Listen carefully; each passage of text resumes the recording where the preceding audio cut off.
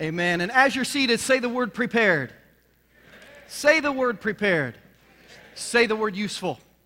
One more time, say the word useful. So all month long, we've been talking about at our church how to prepare our lives this year to be useful spiritually for God. And kind of the main verse of this series, we've called this series Soul Detox, is 2 Timothy 2, verses 20 and 21. And in 2 Timothy 2, verses 20 and 21, Paul tells his young apprentice Timothy, he said, Timothy, in a large house, there are articles not only of gold and silver, but some of wood and clay. And if you'll cleanse yourself from the latter, if you'll get rid of the garbage in your life, and you'll find the good stuff in your life, and you'll put more of that in, he said, you'll be made useful to the master, prepared for every good work. So as a church, we've been trying to figure out how this year in 2013 can we prepare our lives to be useful spiritually. Because that's what our church is all about. We're not trying to just meet on Sunday and have church. We're not just trying to have one service and then have two services. We're not as interested in building a church as we are interested in building people.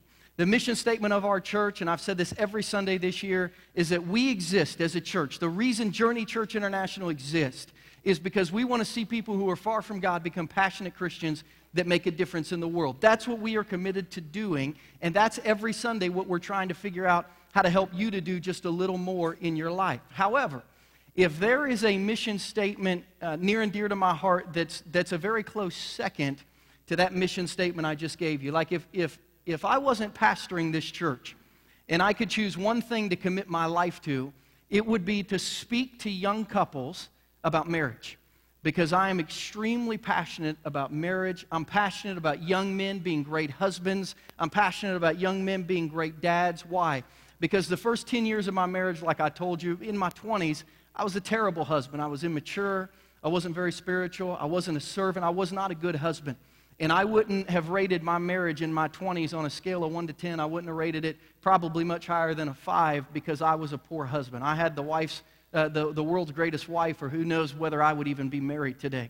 So I'm passionate about marriage. So next Sunday, before we finish this series, I want to give you a preview about next Sunday. Next Sunday, we dig into what will be the most important series of the year for me, for those of you in our church, listen to me, who are married, who are divorced and want to get remarried one day, who are single and hope to be married one day, who are teenagers and one day want to be married. I wish someone would have told me the things that we will teach the next 5 weeks in our church about marriage, because I believe everyone in here, even if your marriage rate's a 10 on a scale of 10, it can be an 11. We're doing a series called Man versus Wife. And we are going to reveal in this series some of the interesting things that the Bible has to say about marriage. You will be shocked at the warning that God gave the very first couple, Adam and Eve, about how difficult marriage was going to be, and I've summarized it in our title, Man versus Wife. God basically told Adam and Eve, this was going to be like war, you trying to be married. And ever since then, we find out that marriage is difficult. So we've got 5 messages on marriage. The first one is marriage. What's the point? What is the point of being married? Should we be married? Should we stay married? Is there any honor in marriage? Should we just live together, or should I just get divorced and be single? Do I deserve the right to be happy, or do I deserve the right to be faithful? Marriage, what's the point? The second message is titled Unlearning Bad Marriage. I'm convinced that a lot of us don't do well in marriage because we've never seen a great marriage, and we simply are our mother or our father or a football coach or a school teacher. We are marriages we've seen in life or seen on TV, and we need to unlearn some stuff that's causing conflict in our marriage. The third message is simply titled Sex, and that message will be about sex. And that's going to be like more of a week than a message. You know how there's Shark Week on National Geographic? This is going to be like Sex Week at JCI. And I'm going to give you a chat. Now, unless you're single, that week is not Sex Week if you're single. But if you're married, that week is going to be Sex Week. And we're going to have we're going to give you a challenge on how many times you should have sex that week and what you should talk about. We found incredible healing and intimacy last year in our church when we offered just a little bit of a sex challenge.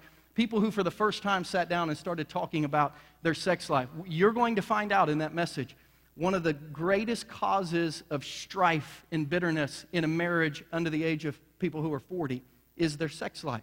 On February 24th, I'm going to give you warning signs of an affair, how you know if you are walking the ledge of getting ready to have an affair, or whether your spouse is, or whether your sons or daughters are. And then on February 3rd, we're going to do what we call Marriage 1-to-1. And all month long, I'm going to take marriage questions from you after every service. And on that day, Danielle and I will sit on the stage and we will just answer the questions you've asked all month long about, hey, here's some things we want to know about marriage. What would you say about this? So it's going to be an incredible month moving forward. And I hope you'll pick your service. Remember that we have 2. Get here, bring someone with you that maybe needs some marriage help. Everyone in here knows someone who's in a bad marriage, whose marriage just ended, who's getting ready to get married. They need to be here for this service. Try to get them here for 5 weeks for this series. But today we wrap up Soul Detox, this series that we've been in trying to figure out how to prepare our lives to be useful spiritually. We started in week 1 with a message called Inner Detox. We gave a Bible reading challenge. Some of you are just killing it spiritually reading your Bibles this year. Some of you have just died reading your Bible spiritually. And my challenge to you is start again. So you missed January. There's 11 months to go. Get back up on the horse and get going. We did a message called Outer Detox, and we talked about the things in our life that maybe we need to get out of our life, habits, attitudes, hang-ups that we have in our life that if we're going to grow spiritually, we need to remove those from our life. Last week, we talked about relational detox, and we saw from the Bible the importance of, the word we used was yoke, the importance of being linked together for the purpose of walking with God spiritually.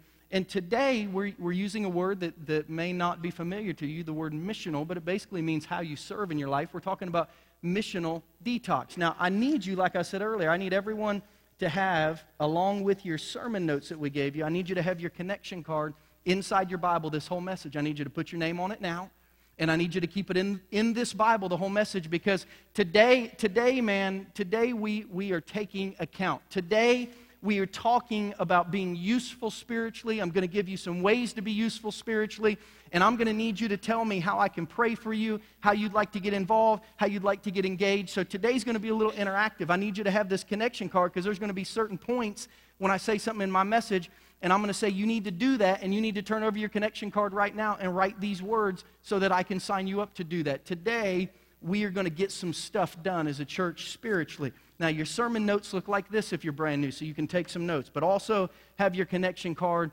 because we are going to hit the ground running today trying to figure out how you and I can ensure that the direction and the purpose of our life are making a spiritual impact, are working towards leaving a spiritual legacy.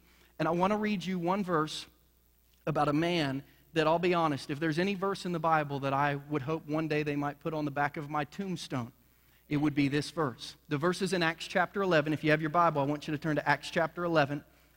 And if you don't have your Bible, our ushers are going to come down the aisles and they're going to pass out Bibles. If you don't have a Bible, if you forgot your Bible, if you want a Bible, raise your hand, wave at the ushers. We've given away nearly 400 Bibles since our church started about 16 months ago, just like this. So if you're brand new and you don't have one, or if you just forgot one, great. If you don't have a Bible, write your name in this one. It's yours. Keep it. It's our gift to you. If you just forgot yours, but you want a Bible to study with us today, just use it. You can write in it and throw it on the table when you leave, and we'll hand it out again next week. But in Acts chapter 11, we meet a man named Barnabas. I will show you in a minute that I believe Barnabas is one of the most important Christians in the New Testament, but most of you don't know who he is. He was not one of the 12 disciples. We don't hear anything about him in the life of Jesus or in the books about Jesus, Matthew, Mark, Luke, and John, the books we call the Gospels, which is a word that means good news.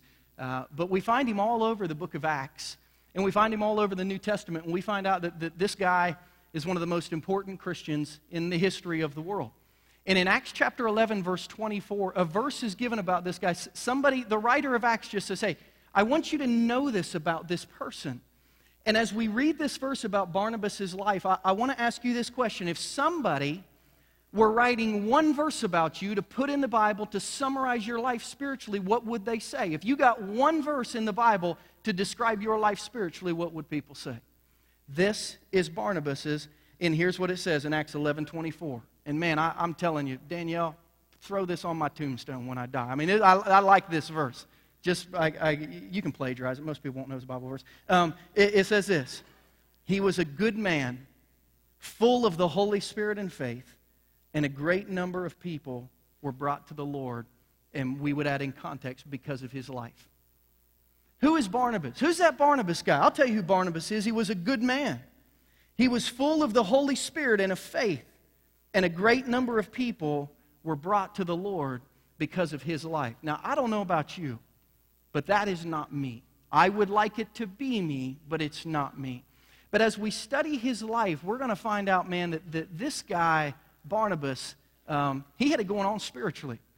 But we see a point in his life where he went from living for himself to living for God, and everything changed. Now who was he? I don't know if you're going to be able to write all this down, but I want you to know who Barnabas was. I want to give you what I call a bio blast. I actually saw this on ESPN when it was describing a coach somewhere. This is just like a very quick biography of Barnabas. His name actually wasn't Barnabas. His name was Joseph. So Barnabas was Joseph. Barnabas was a nickname, but it's the name that we know him as. His nickname was Barnabas because Barnabas means son of encouragement, and he was so encouraging that basically people called him the encourager. They would see him walking in a room and say, hey, there's the encourager, except in Aramaic that sounded like Barnabas. There's Barnabas. It became his nickname. There are some of you in here today who would be nicknamed Barnabas if you went to the church 2,000 years ago, and there are some of you in here who would be nicknamed the Discourager if you went to church 2,000 years ago. I don't know what that name is, but I know there are some people in your life and mine that when you see them walking towards you, you just think, oh no. We used to have a sign hanging in our weight room at Liberty University where I went to college, and it said, make people happy when they see you coming, not when they see you leaving. We all have people in our life, right, that when we see them heading the other way, we're like, shoo. We also all have people in our life that when we see them coming to us, they're Barnabas. They're an encourager. We know that he was a Levite, which means he was born to serve God. That his lot in life as a Levite is that he was born to serve God. I'll tell you more about that in a minute. He was from Cyprus. So he was Jewish, but he was not from Israel. He was from Cyprus. This is an island in the Mediterranean Sea that you and I, if we had enough money, could go vacation on today. And I hear it's beautiful. That's where he was born and raised before he moved to Jerusalem. He became the Apostle Paul's spiritual sponsor.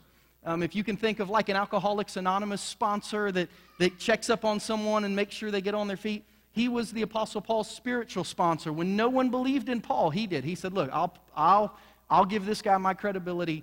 You can trust him because you trust me.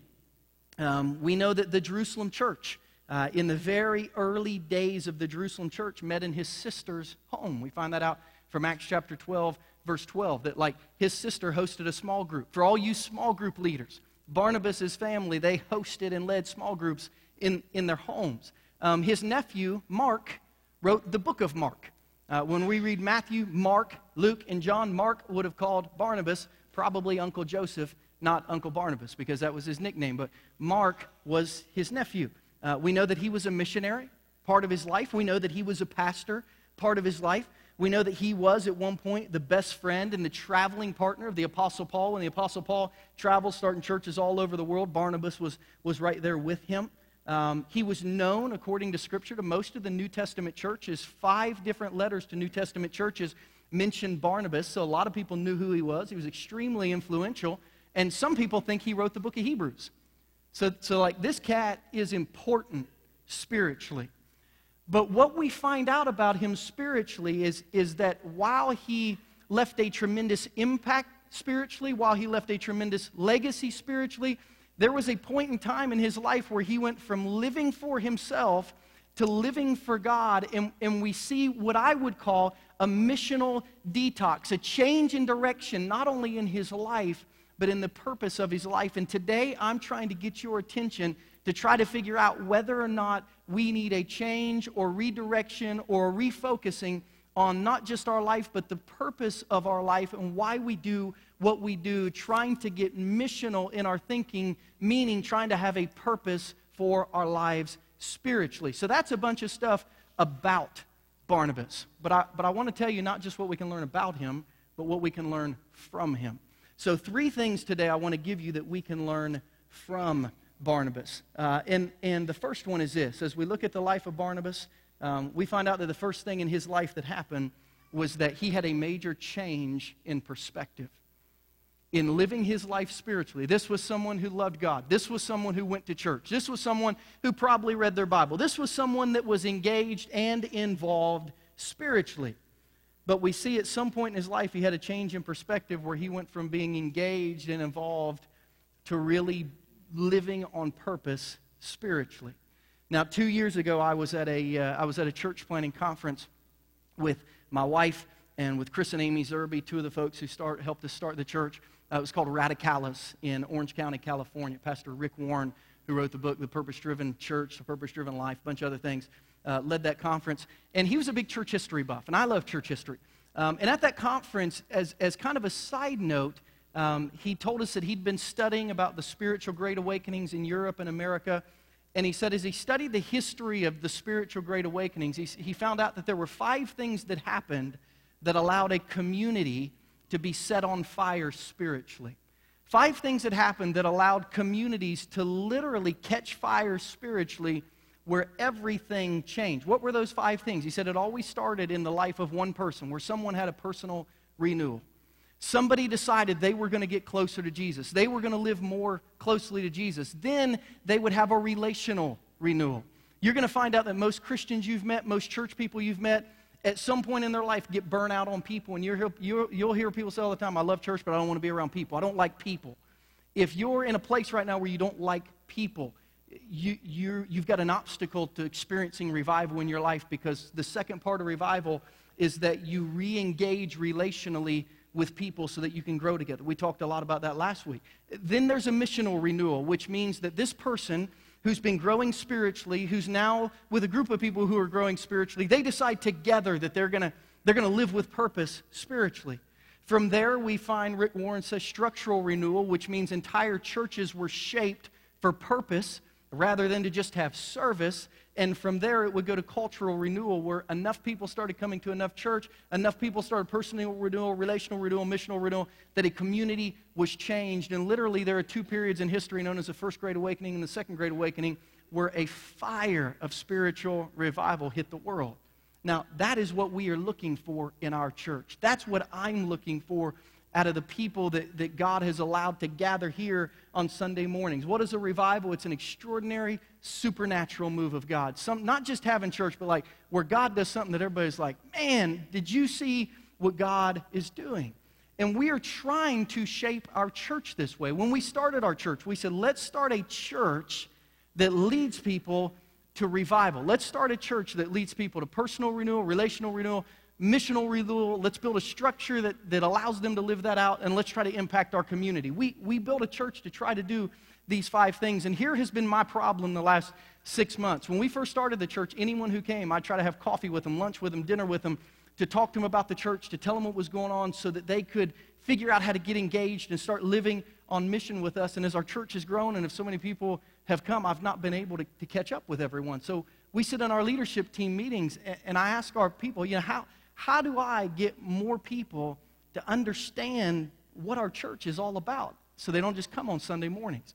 And we've decided that one of the things we're going to do is we're going to start offering a monthly, what we call just JCI info class, to tell people why we started our church, how it works, how we want them to be involved, to answer any questions they have about our church, to do what I would do having coffee or lunch or dinner, but to do it as a group. We're going to do the first one of these on March 3rd. You say, why do I need my connection card? Because this is the first thing that I need you to write down. If you're a part of our church and you don't feel like you know how our church works yet or how it started, or you've had some questions you want to ask me, I want you on the back of your card just to write in that blank space provided for your prayer request, just write JCI info class. And we will reach out to you in the next month and say, hey, here's when we're going to have these classes. We'd love to come. We'll feed you breakfast, we'll watch your kids, or we'll feed you lunch and we'll watch your kids. And we'll get together and we'll take 90 minutes to talk about why we started our church, what we want to see happen, and how you can be highly involved. We want to be able to do that with everyone in our church, not just the people that have time to meet for breakfast, coffee, lunch, dinner, whatever. It's important that I'm able to talk to people about what we're doing. So if you don't know those things and you'd like to get more acquainted with our church, just write on the back of that connection card, JCI info class, because that's one of your steps to moving forward in our church. But what happened with Barnabas and his change in perspective? By the way, I got more things I need you to write down, so don't put away your connection card yet. Turn back to Acts chapter 4 if you still have your Bible open on your lap. Because in Acts chapter 4, we see a verse that means nothing if you don't know the Old Testament. You literally read it and you think, that's cool. But when you understand what it means spiritually, this is a big deal for Barnabas. We see a time in his life where his perspective changed, And he began to live on purpose rather than just going to church and being engaged a little bit spiritually. And it says this in Acts chapter 4, verses 36 and 37. It talks about the cool things happening in the early church, how people were becoming Christians, how people were rededicating their lives spiritually, how people were being baptized, how people were repenting from things they'd done wrong, and things were really going awesome. And then we read this verse about this guy named Barnabas. This is the first place in Scripture we meet Barnabas, and here's what we find out about him. Joseph, remember that's him, a Levite from Cyprus, whom the apostles called Barnabas, which means son of encouragement, sold a field that he owned, and he brought the money and put it at the apostles' feet. Now I need you to underline verse 37. Because we find out in verse 37 that something crazy is happening in Barnabas' life. Barnabas is really getting serious with God. How do you know that? Because he sold a field he owned, and he brought the money, and he put it at the apostles' feet. Now, the Bible tells us, and I have told you, Joseph was a Levite. You say, what was a Levite? In Numbers and Deuteronomy, we learn what a Levite was. A Levite, by the way, was like a Missourian or a Kansan. When in the Old Testament, when Israel was divided, they were divided into basically 13 tribes. There were 12, and then Joseph got 2, Ephraim and Manasseh. So there were 13 tribes that were kind of like states. They were land areas.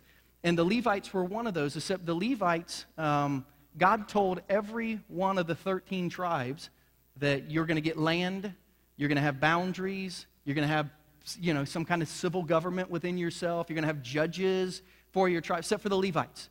And the Levites are one of the 13, but you don't get a state, you don't get a land, you don't get any government. The Levites, here's your lot in life. Levites were born with the prestige of serving God in the temple. By the way, they were the only ones. So you say, wait a minute, they weren't allowed to own land? You're right. One of the 13 tribes was not allowed to develop their own state. But 12 of the 13 tribes were never allowed to go into the temple and talk to God.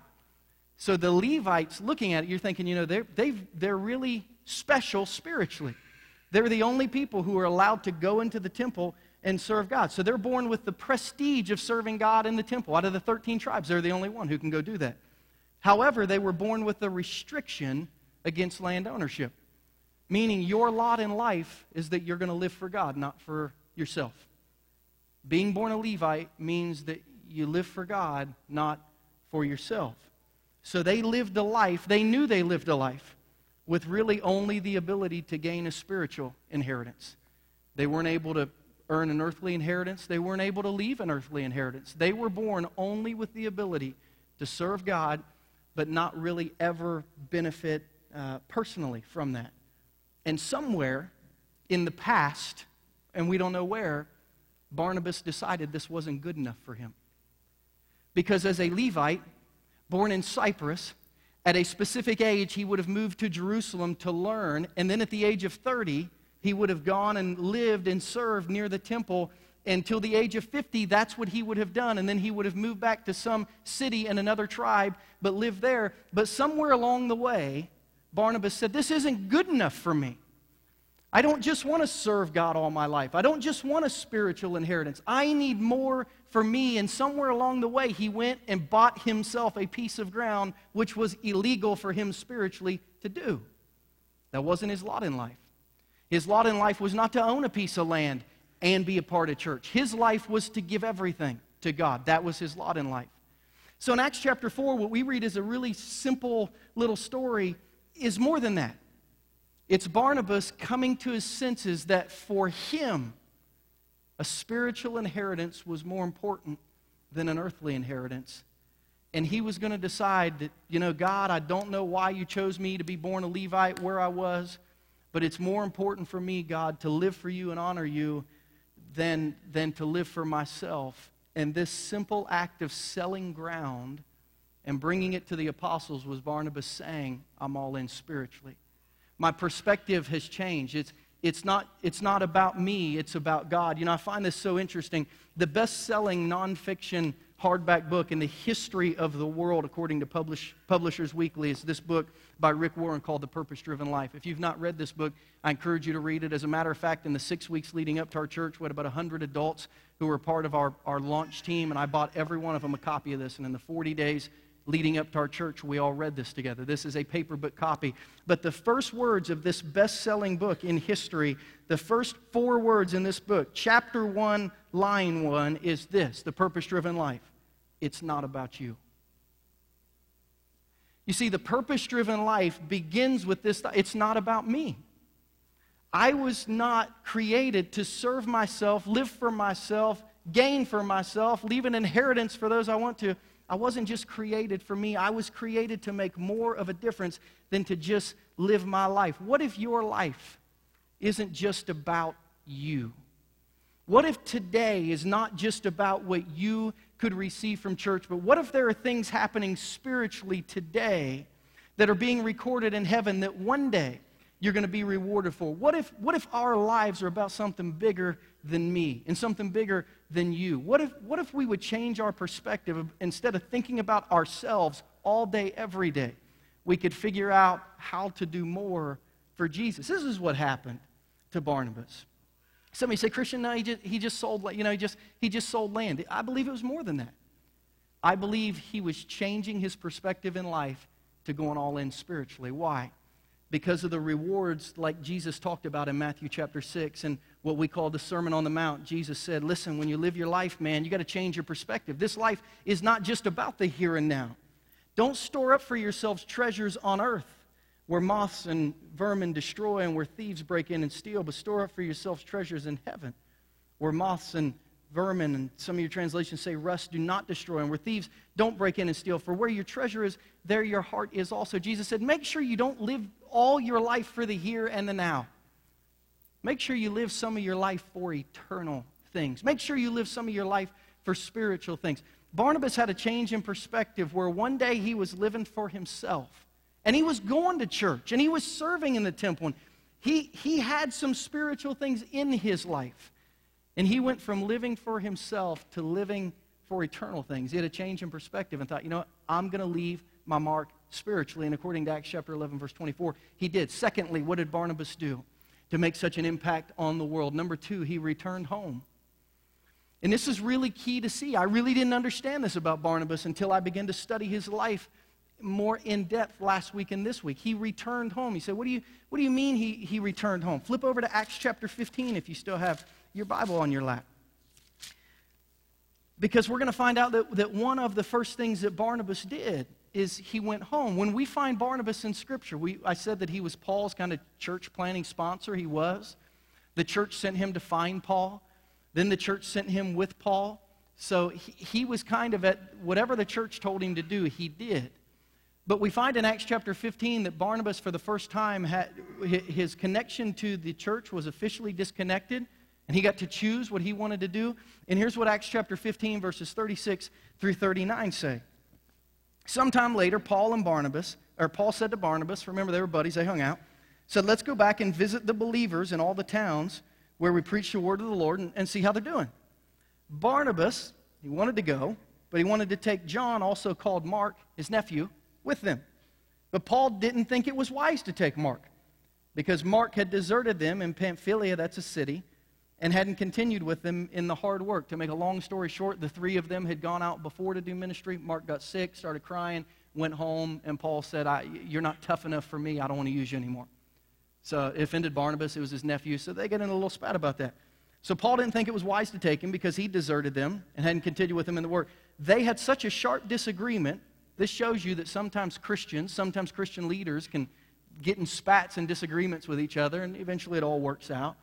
They had such a sharp disagreement that they parted company. Barnabas took Mark and he sailed for where? Where was he from? He went home. He took Mark for the first time in his life, his own marching orders. The church didn't say, go there, go there, go there. He told Mark, we're on our own, and he said this, I want to go home. I want to go home, and I want to tell people what has happened to me spiritually. You see, I believe at some point in the life of every Christian, it becomes important to have spiritual influence on the home front. With our kids, with our parents, with our in-laws, with our baseball teams and our soccer teams, with our neighbors. Sometime in the life of every Christian, it becomes apparent like I want to have an impact on like the people that are closest to me. And Barnabas, he had that. Now think about it. When he left Cyprus as one of the few people who could ever get close to God. He left Cyprus as an elite, a spiritually elite person who was allowed to go into the temple when no one else was. When he left Cyprus, he was one of the few people that was ever allowed to get close enough to even try to touch God inside the temple of God. But a switch had happened. According to the writer of Hebrews, who may have been Barnabas, when Jesus came and died, and the Bible says that the veil in the temple was torn in two from top to bottom, that was God's invitation saying, it's not just Levites anymore who are allowed to come close to me. Now, anyone in the world, whether you're a Levite or from the other 12 tribes, whether you're Jewish or Gentile, anyone in the world can now be close to God. See, a switch had happened.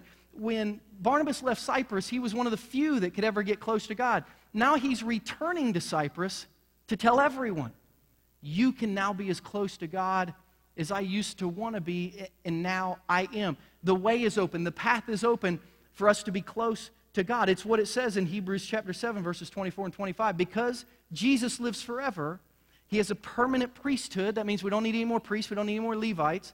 Therefore, he, Jesus, is able to save completely those who come to God through him because he always lives to intercede for them. See, Barnabas, I believe, wanted to go home to tell people everyone's allowed in the temple. Like everyone can come back to Jerusalem. Anyone can talk to God. He wanted the people in his life to know that God loved them, that they could be close to God, that they could be connected to God, and he wanted to, more than just going around the world, he wanted to go home and tell people there was a way to be close to God. Now, Lee Summit has become my home since December of 2010, and it's become my home front. And I will do everything in my power in this community and in Cass County to get people's attention, to let them know they can be close to God, that he loves them, and he wants to see them. And not everyone likes that all the time. Man, we several months back in October, we had Dayton Moore, the general manager of the Kansas City Royals, came and shared his testimony and just talk about life and baseball and being a Christian in big sports business. And we sent out a little postcard. Maybe some of you got it. It was like that big that just said, come here, Dayton, at our church, talking faith, family, and baseball. And I had some lady in the community that within 2 weeks of sending that out sent me back that postcard with a letter that basically said, don't ever mail to me again, and no one who really loves Jesus would talk about baseball at church, and if you want people in this community to hear about Jesus, you just tell them about heaven and hell, and that's all they need. And you know what I did with that letter? I tore it in a bunch of pieces, threw it in the trash can, and thought, forget you, that's not what I'm here to do. I'll use baseball, I'll use football, I'll use marriage, I'll use parenting, I'll use music, I'll use kids ministry, I'll use Easter egg hunts, I'll use Christmas stuff, I'll use marketing, I'll knock on doors and mail people stuff all day long because I am trying to get people's attention that they can be close to God. Like the Apostle Paul said in 1 Corinthians 9, I will become all things to all people by all possible means that I might save some. I do it for the sake of the gospel. So you don't want to come here about baseball? Great. But screw you, there's a lot of people who do. And some of them might meet Jesus along the way, right? And clearly I need to be closer to Jesus, but it makes me mad. It makes me mad when somebody gets upset that I'm trying to get people's attention to tell them about Jesus. See, Barnabas went home because it was important. And listen, we'll use all those things, but you know the most successful thing to bring someone to Jesus is, the most successful thing in the history of the church world in bringing someone to Jesus is somebody that knows them personally inviting them to church.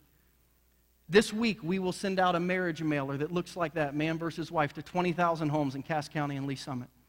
And we'll pay about $6,000 to do that. And statistics tell us that 1 out of every 1,000 people that gets that mailer. So 1 out of 1,000 may come. We might have 20 families come from that. And that's a highly successful marketing campaign, by the way. Do you know how many people will come to church if somebody who's a friend or a family member personally invites them? You know what the statistics are? 90%. So see, I'm doing stuff that's 1 in 1,000. Why? Because I care about 1 in 1,000. But you have a 9 in 10 chance of getting someone's attention on the home front to make an impact. See, Barnabas went home. You say, how do I return home, Christian, to really have a spiritual impact on my family and on my friends and on the home front? There are 4 ways. One of them you may need your connection card for.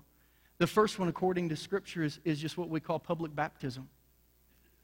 It's with your church family and maybe inviting your family. It's getting baptized. We do it like in an oversized bathtub here because we have church in a school, and we do it on the sidewalk.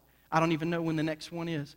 But we give people the opportunity to share their story. This is how I became a Christian, and I want people to know that I've decided to follow Jesus. And then we dunk them. And I have seen some people in our church take that baptism to Facebook and to Twitter and to live their life with it. And I've seen, man, what an influence they're having on the home front. Some of you are in here, and you've been Christians forever. Some of you are in here, and you've just become a Christian, but you've never been baptized. Your first step this year in 2013 is to get baptized. That's your first step of influence on the home front. That's why you've got that little interactive connection card, because on the back of this there's a box that says, I'd like to be baptized. If you've not been baptized yet, trust me, you'd like to be baptized. It might not happen for a while, but if you've not been baptized yet, you need to check this card before you turn it in today, and you need to let us begin to answer your questions and to talk to you about that and to show you how to make a spiritual impact on the home front. How else do you do it? You start sharing your testimony. That's a spiritual word that just means you talk about your faith. I just start telling people that I love Jesus. That's it. It's pretty simple. I'm not preaching to them. I'm not trying to convert them. I'm just talking about what Jesus has done in my life. Number 3, you start praying.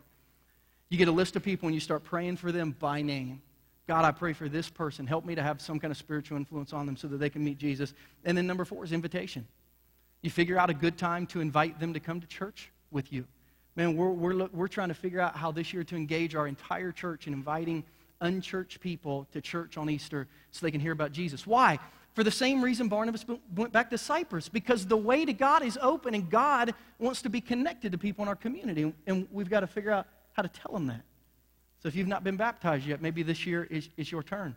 And if you mark the back of the card, we're not going to baptize you today, and we'll never baptize you if you don't want to. But what you're saying is, I need to take this step in my life. Pastor Ryan will contact you. We'll talk to you about it. You'll figure out how to begin to live a life of influence. But then number 3, Barnabas began to live a life of service to the church. And I want to be careful when I talk about this, because you notice that I put church there. I don't believe that anyone in this room has been called to serve at Journey Church International. But I believe everyone has been called to serve at God's church. Man, we've got to get off the hang-up of denominations and names and pastors and people and churches. And we've got to serve God, not churches, right? But at some point, Barnabas said, I'm going to serve God's church. Now, this was the first one, so it didn't really even have a name or denomination. He was just like, okay, this is what God is doing, and I want to help. We need to see church this way. But in Acts chapter 12, verse 12, that's why I said he and his sister are small group hope. When this had dawned on Peter just been broken out of jail. I should explain that more clearly, but I don't have time right now. He went to the house of Mary, the mother of John, also called Mark. That's his sister, where many people had gathered and were praying. Man, we look at the life of Barnabas, and at one point he's a mentor to Paul. At one point he's a pastor to people. At one point he's a missionary. At one point he's a small group host. And here's what we figure out. When they needed something done in the church, Barnabas was available.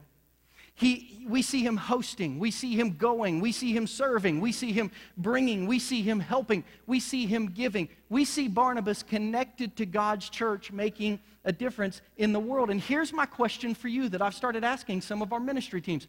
Where will your spiritual impact be at our church? Where is your spiritual value at our church? I told our Setup Teardown team, and I want you to think about how this works, because for many people it's going to be different. If everyone in our church volunteered, but nobody gave, that wouldn't be good. If everyone gave, but no one volunteered, can you imagine what it would sound like in here with 60 babies that are in the nursery behind me all sitting in service right now, and your kid every 5 minutes asking you to use the bathroom, and kids playing Angry Birds and everything else that they do all the time on your phone. I mean, it would be terrible if everyone wanted to do setup, but no one would stay to do teardown. If everyone would invite a friend, but they would only come once a month. If everyone would come every Sunday, but no one would invite friends. See, you have to figure out where your value is going to be. Because of this reason, God gave me this verse last night as I was walking upstairs to bed. If you have your Bibles, go to 2 Corinthians chapter 5. It won't be on the screen, so you might need to jot it down. Because God gave, literally on my way to bed last night, God gave me this verse. And I had my daughter, I said, go get my Bible. And I had her look it up and read it to me because I like to teach her how to find stuff in the Bible. But as the last thing I do on Saturday before I go to bed is go over the message and just figure out exactly what God wants me to say. And this is the last thing that I felt like God wanted me to put in my message when I was talking to people about how they were going to serve God. God said, remind them that I see that and I'll remember it.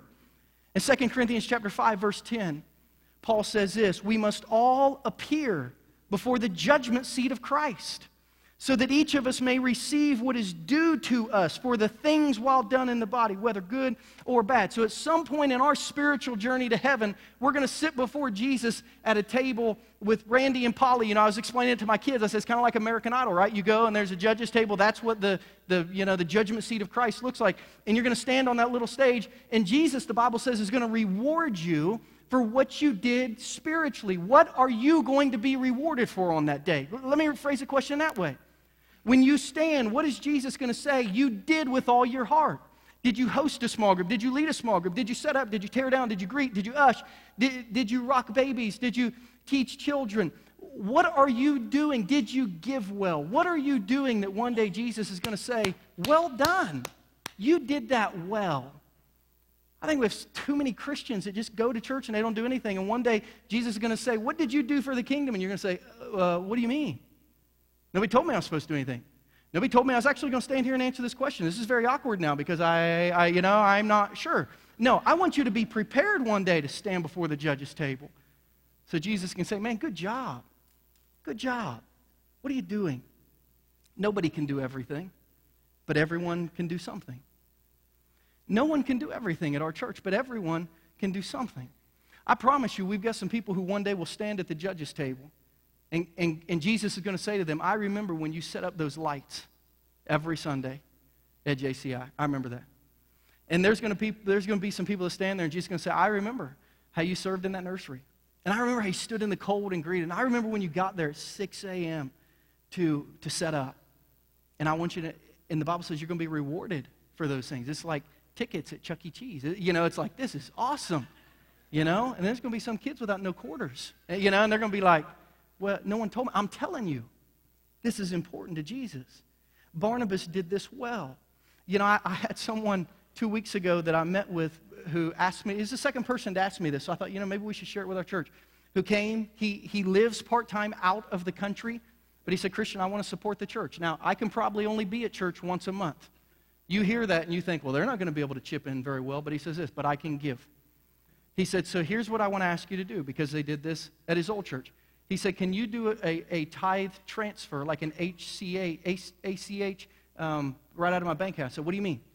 He said, if I can, this is what they did at my old church, because I'm only there like once a month. I can give you my banking account number, and on the 15th of every month, you can take $500 out for the church, because I can't do everything, but I can do that. And I thought, you know what?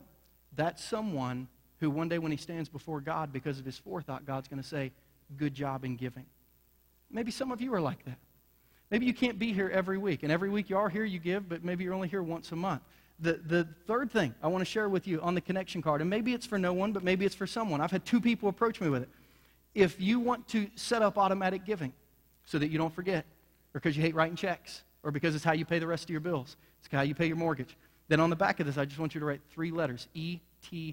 It's what we call electronic tithe transfer. We can contact you. We've talked to our bank. Our finance office can set that up where maybe your place of value, because you can't be here all the time, but you want to be faithful in your giving, can be that way. I don't know. I don't know what it is. But I know one day you're going to stand before Jesus and he's going to say, what'd you do? And I know none of us there want to have done nothing.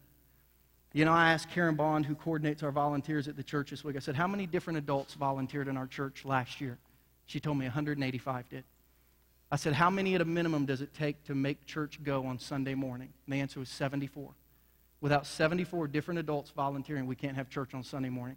I said, how about throughout the week, a Sunday to a Sunday to make our church go with all our small groups and everything? And she said, it takes 125 people a week to make our church run. Now, my question is, are you one of those 185, 125, 74? Because we want you to step into, not for the sake of our church, but for the sake of your growth, for the sake of your time in front of the judges panel one day. to say, this is where I served. And I couldn't do everything, but I did the little bit that I could do. You know, I've told our people the last 3 weeks, our church is growing, our organization's growing, we're getting ready to start 2 services. I mean, things are going to be crazy around here. None of that matters if you do not grow spiritually. If our church grows to thousands of people and has multiple buildings all over the city and people aren't growing spiritually, reading their Bibles, loving Jesus, reaching out to people, meeting in small groups, who cares? Like, what do we do? If I just want to be around a big crowd of people, I'll go to a Chiefs game on Sunday. I want to be with a group of people, at least if they start winning again, I'll go to a Chiefs game. They're not a tremendously large crowd there anymore. But I'll go there. I want to be with a crowd of people that's living on mission, on purpose, trying to see an extraordinary, supernatural move of God. That's what I want. So my invitation today, my application, my home point of my message would be this. I want every one of you to find your place at our church. And on the back of this card, the third blank down of my spiritual next step is I want to start volunteering. If you are not engaged in serving yet, and you know what? Maybe your place isn't volunteering, it's giving. But if you're here at least twice a month, we'd love to figure out where you could serve that wouldn't highly inconvenience you, someplace you like, someplace with maybe some of your friends in the church, where you can begin living on mission, on purpose, with a heavenly perspective. Not my church needs this, but my God is watching. And I know one day I'll be rewarded for this. And I'd like to be a church filled with people who are all on mission together. Nobody that's just coming and sitting and watching. Now, with that said, here's the caveat. Some of you have come from churches where you've been used up, you're burnt out, you're tired, and you just need to sit for 6 months to a year and get ministered to. If that's you, it's not your time to serve, it's your time to rest. So I want to say, if you've come from a difficult church experience and you're tired and you just need to sit and get ministered to, by all means, sit and get ministered to. But if you're ready to engage, let's get going together. We got a long race to run. And the more of us that are running it together, the better. Let's pray together. God, thank you for our time here today, what we've learned, what you've showed us. Thank you for Barnabas, this guy whose life teaches us so much in Scripture. Lord, literally all we've had to do today is just study the life of one person, and it showed us so much. It showed us kind of how to emulate someone's life, to have a change in perspective. Lord, to begin to live on mission for you, to begin to influence the home front. Lord, to begin to serve in your church, not serving a church or a pastor, but serving you through your church. And God, I just pray that you will motivate our church to be on mission together, not just at church together. And I pray that you'll help us to do that well. And God, I pray that you'll bring revival, a supernatural, extraordinary move of God in our community as you do that individually through our people. Now, with every head bowed and every eye closed, if you're in here today, and this is your first time, if you're in here today and maybe you're connected to the church, but you're not connected to Jesus. Maybe you're in here and you've never become a Christian. Your first step is not to begin serving. Your first step is to become a Christian. To say a simple prayer that sounds something like this: God, I need you. I need your forgiveness. I want to be close to you. I want to be connected to you. So forgive me for what I've done wrong. Come into my life, save me, change me, use me. And then you can begin serving and living for God. If that's your prayer today, with heads bowed and eyes closed, if today your first step is to become a Christian, then just pray this prayer with me. I'll say it. You don't even have to pray it out loud. You just pray it in your heart and in your head. God hears those prayers. Just pray this: Dear God, today I realized that you love me and that you want to be connected to me and that you'll forgive me and accept me just the way that I am and that you'll use me for your kingdom. So today, I ask you to forgive me for my past, to begin to change the way my life and my heart operate, and to help me live for you from now through eternity. Change my heart. Come into my life. Be my personal God. And I will follow you. with every head bowed and every eye closed. Please, nobody looking around. But if you just prayed that prayer today, would you just slip your hand up so that I can know, yes, Christian, I prayed today to become a Christian. Just right now, slip it up and you can put it down quickly. God, be with our church. Be with our people. Help us to not be just a Sunday morning service, but help us to be a group of people really living on mission for you. Change us so that we can change our world. Lord, use us so that one day when we stand before you, we'll not stand empty-handed with really no spiritual resume, but we'll be able to understand where our value is and how we can engage in your kingdom. We love you. We ask these things in Jesus' name. And everyone said today,